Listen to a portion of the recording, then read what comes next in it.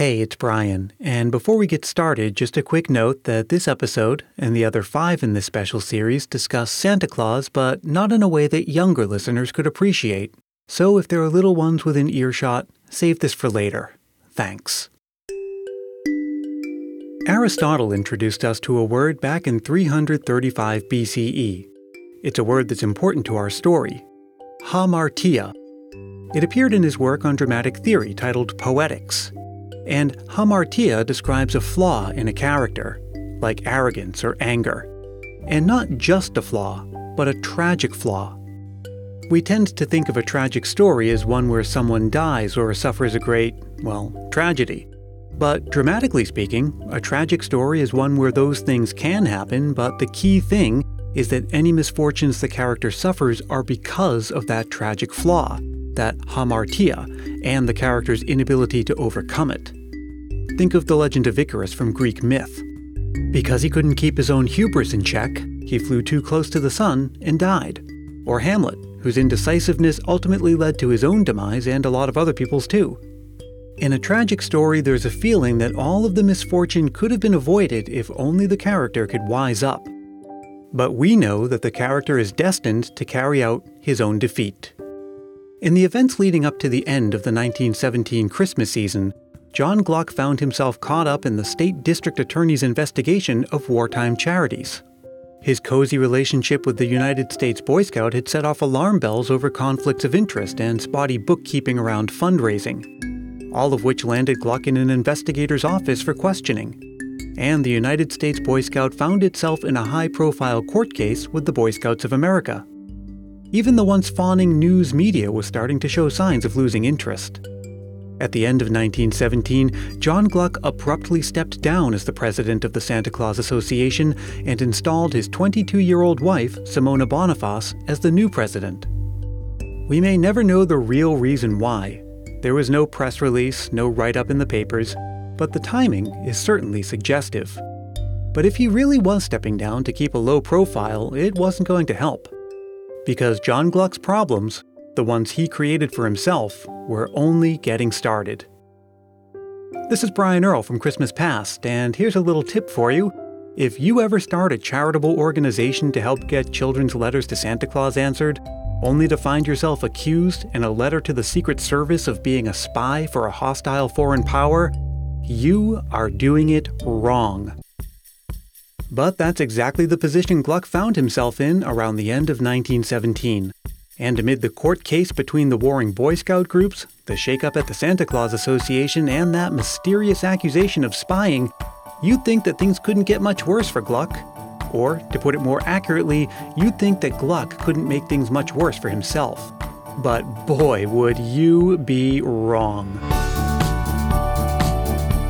This is My Dear Santa, a true crime Christmas caper. A special 6-part miniseries from Christmas Past. Chapter 5. A Spy in the House of Claus. First of all, we should say that getting accused of being a German spy during the war years wasn't exactly rare. In New York City, anti-German sentiment was running high. There's this one story about a group of society ladies who staged a sort of Tea Party-style protest. They went down to the port to prevent a ship carrying German toys from unloading its cargo. Nobody wanted to buy German-made goods. Even Woolworth stores, which had helped to democratize Christmas, in part by selling low-cost ornaments imported from Germany, could no longer move those ornaments off its shelves. But the trend wasn't just confined to New York City. It was really anywhere you had large German immigrant populations. There were a lot of Germans in the United States at this time. There were areas of the Midwest where German was the language of the people. That's Wesley Livesey. He's the host of the podcast The History of the Great War.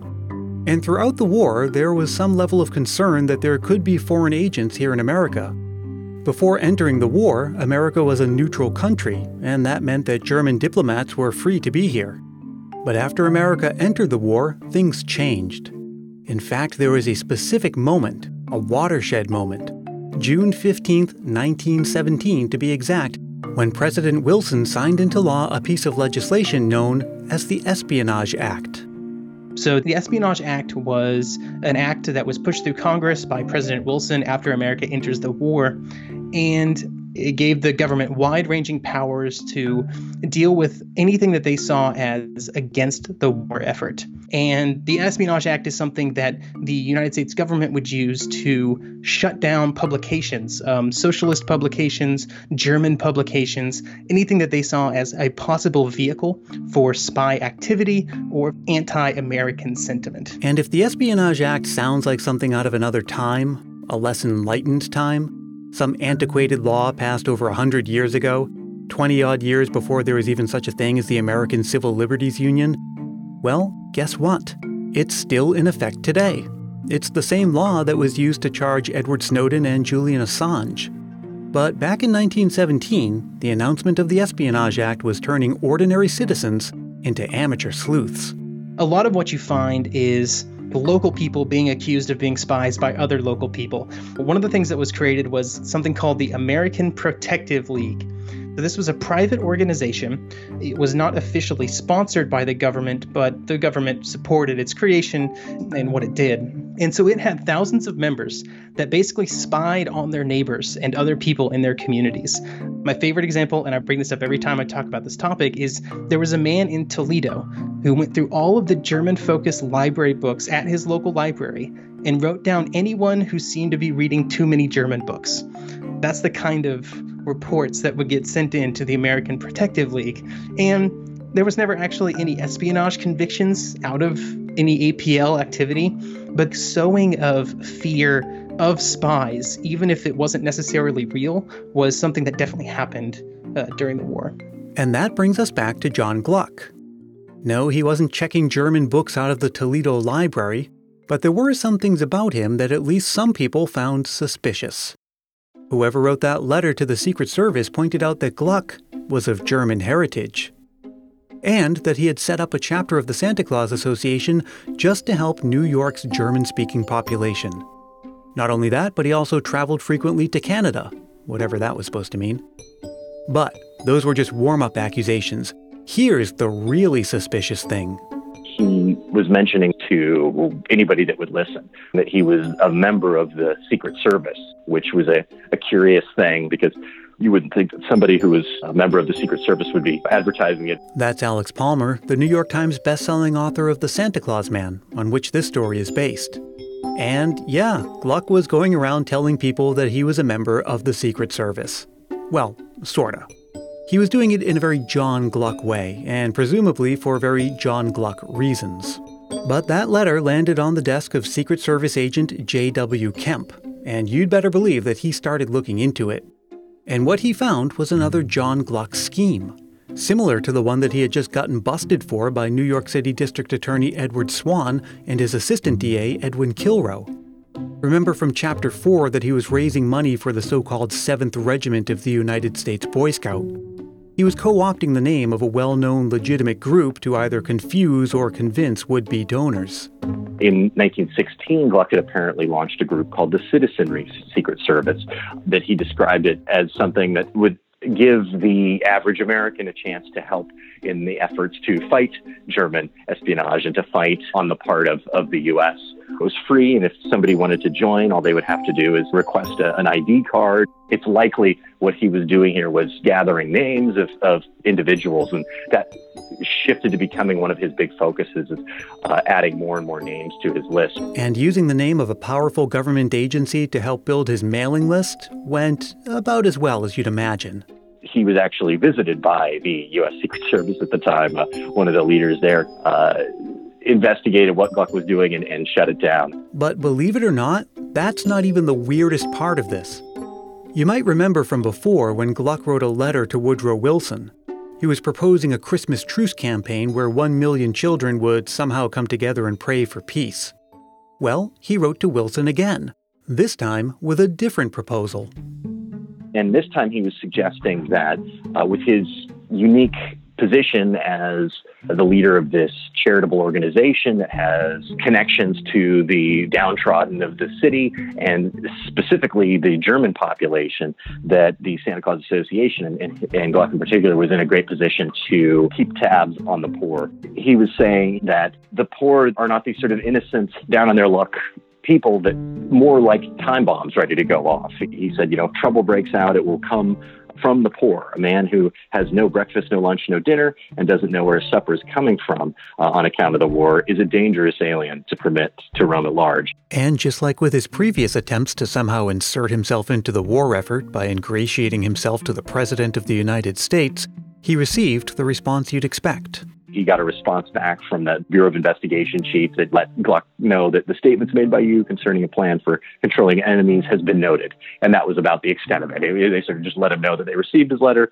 That was it. And in typical Gluck fashion, he signed the letter John D. Gluck, Esquire, despite the fact that he never attended law school.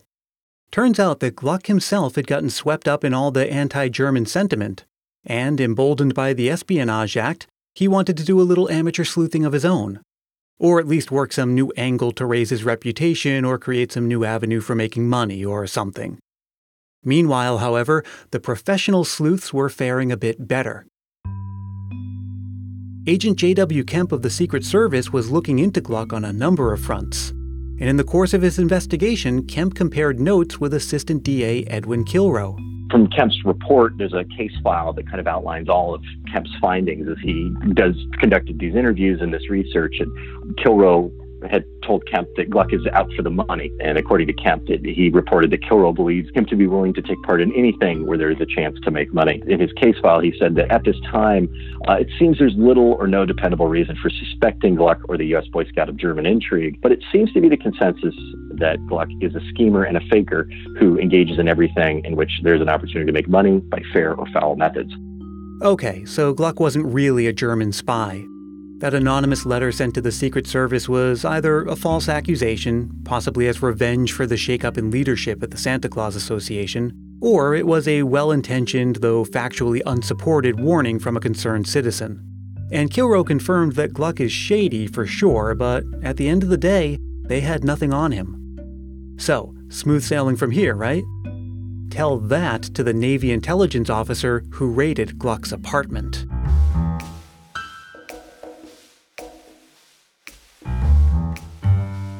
Because apart from anything to do with Swan and Kilrow, or anything to do with Kemp, or the Boy Scouts, or any of that, there was a rumor that Gluck was involved in a blackmail scheme. You see, he had recently formed a chummy relationship with a young woman named Virginia Rhodes. Miss Rhodes was a divorced woman, and that was scandalous enough in those days. And Miss Rhodes had recently been evicted from the hotel where she lived, because another guest at that hotel claimed that she was extorting money through the mail from a man in South Africa. Then the proprietor of that hotel contacted a Navy intelligence officer who specialized in international mail fraud. And in the course of all of this, he told the officer that he thought that John Gluck must be involved too, because, after all, why else would he be paying so many frequent visits to Miss Rhodes's room? So the Office of Navy Intelligence went into cloak and dagger mode. They did actually go into his office and went through his papers and did find evidence of these efforts, but it wasn't quite blatant enough to be blackmail. Once again, Gluck was found to be stepping right up to the line of criminality, but not quite crossing it. Or at least not leaving behind any evidence of crossing it. Speaking of which, Gluck was also engaging in a bit of borderline blackmail through his fundraising work with the United States Boy Scout. Because there was a fundraising campaign where he was sending letters to German-owned groups. Letters that questioned their patriotism and made vague but suggestive statements to the effect of, hey, it would be a real shame if you somehow ended up the subject of an investigation. Oh, and by the way, we're raising money. How much can we put you down for? At this time where any kind of whiff of being allied with the Germans was a very dangerous thing, certainly dangerous to someone's bottom line, when throughout the city and the country, people were, organizations were changing their name if it had any kind of German association to it. The Metropolitan Opera House wasn't even performing German language operas. So for the Boy Scout to reach out and say to a German company, that they would raise accusations of working with the Germans in some way, was a very dangerous thing. But any problems with the United States Boy Scout and any of the shady things they were getting up to were about to solve themselves. Because that court case between the United States Boy Scout and the Boy Scouts of America was about to see some movement. The United States Boy Scout had been dragging its feet throughout the whole process, generally not cooperating, being slow to produce records, things like that. But it was a signature John Gluck move that brought things to a head.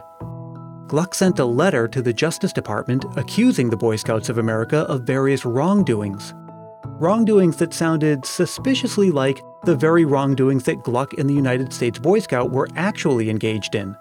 It was a gutsy and, let's face it, stupid thing to accuse a rival of the very things that they themselves were guilty of, let alone doing it to the Justice Department. He even went as far as prodding the Justice Department to investigate the Boy Scouts of America's finances. He actually wrote this long 13-page letter calling out all the questionable fundraising and business practices of the Boy Scouts of America that almost was identical to the sort of accusations that were actually legitimate against the U.S. Boy Scouts. So this turning of the tables that was kind of astonishing. It was the kind of move that had been the source of so many of the problems that Gluck had created for himself. You'd think that he would have learned his lesson. But remember, this is a tragic story. And boldness and brashness and a spotty relationship with the truth was Gluck's, what's that word again? Hamartia. So whatever effect that letter was supposed to have, it backfired. The Boy Scouts of America replied with a challenge of their own for the United States Boy Scout to show their accounting. Now they were cornered. At first, Gluck tried to play the whole thing off like it was a huge misunderstanding. He even suggested that the two groups should merge. But obviously the Boy Scouts of America had no interest in that. James E. West, the leader of the Boy Scouts of America, refused to compromise. After years of irritation with the group, this was a chance for him to fully shut it down. So Gluck went on the offensive again, writing yet another letter to the Justice Department making not a vague suggestion but a direct accusation that the Boy Scouts of America were guilty of financial malfeasance. Well, the Boy Scouts of America responded again, saying that Gluck sounded desperate. And let's face it, at this point, he did. The Boy Scouts of America even suggested that the New York Attorney General get involved in all of this, and he did. The Attorney General wrote a letter to Gluck scolding him for trying to use the Justice Department to settle a personal grudge, and telling Gluck that his claims in his original letter were meritless. Of course, all of this was playing out in the media, creating all kinds of bad press for the United States Boy Scout and, by extension, for Gluck himself. Not only that, but it was also costing everyone involved a lot of money.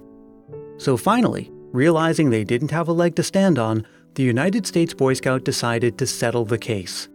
In 1919, the court decided that the United States Boy Scout was no longer allowed to use the word scout or scouting in its name. And if you operate a scouting organization, that's pretty much a death blow. Okay, now, let's pause for a moment and take a breather. We've all been on a journey together. But amidst all of this wartime fervor and cloak and dagger intrigue and investigations and court cases, let's remember why we're here in the first place. Throughout all of this, there's still this thing called the Santa Claus Association. This sweet, feel-good group that helps get children's letters to Santa Claus answered. It wasn't operating at the full steam of its first few seasons, but it's still there, being run by Gluck's wife, the young aspiring actress Simona Boniface. And throughout this whole ordeal for Gluck, as his star was falling, hers was rising. Her aspirations of a career in show business were finally shaping up, and soon she decided that their marriage just wasn't working for her anymore. So she divorced him, obviously also quit as the president of the Santa Claus Association, and set out for California. She wound up having a decent career in the movies, doing mostly bit parts in comedies. She even appeared in a handful of Three Stooges movies, including Half-Wit's Holiday, in which she gets a pie to the face, because that was a thing they did in movies back then. And it's probably also a good way to describe how Gluck was feeling at this point. Losing his wife was devastating. Losing the court battle was humiliating. The Santa Claus Association was a shell of its former self, and Gluck just wasn't feeling up to taking up the helm again after Simona left. So he found himself in the market for takers. Instead of him taking back over the role, he sought to actually pass off the group altogether. He actually proposed to the Salvation Army that they take over the answering of Santa letters and run the Santa Claus Association. And, no surprise, his pitch to potential takers was in signature John Gluck fashion. He claimed that the reason he was passing this off was because it had become so successful that it was just too much for him and his volunteers to handle. But they replied that they really could not do justice to the organization, so they let him sort of hold on to it. But at this point, Gluck, clearly his heart was not in it. So he walked away. He managed to find a retired businessman who was willing to keep things afloat. And for a while, Gluck retreated from public life for the most part. He got a job managing a newspaper in New Jersey. But this wasn't the end of the Santa Claus Association, though that is coming. Nor was it the end of Gluck's shenanigans, though that's coming too. Because unlike other tragic stories, this isn't the story of the rise and fall of John Gluck. It's the story of the rise and fall and rise and fall. You've been listening to My Dear Santa, a true crime Christmas caper, a special 6-part miniseries from Christmas Past. It's produced in sunny San Mateo, California by yours truly, Brian Earl. We had music in this episode from Blue Dot Sessions, Dave Depper, Poddington Bear, and Kevin MacLeod. The entire series is available now under the regular podcast feed for Christmas Past, so look for Christmas Past wherever you get your podcasts. And the other episodes for the season are coming soon, so make sure you subscribe so you don't miss anything. And if you're feeling the Christmas spirit, why not help more people find the show by telling a friend about it or leaving a review on Apple Podcasts? Thanks to Alex Palmer and Wesley Livesey. You can find out more about everyone involved in the series and discover some bonus content over at christmaspast.media. And you can join the conversation by searching for Christmas Past on Facebook, Twitter, and Instagram, and by using the hashtag MyDearSanta.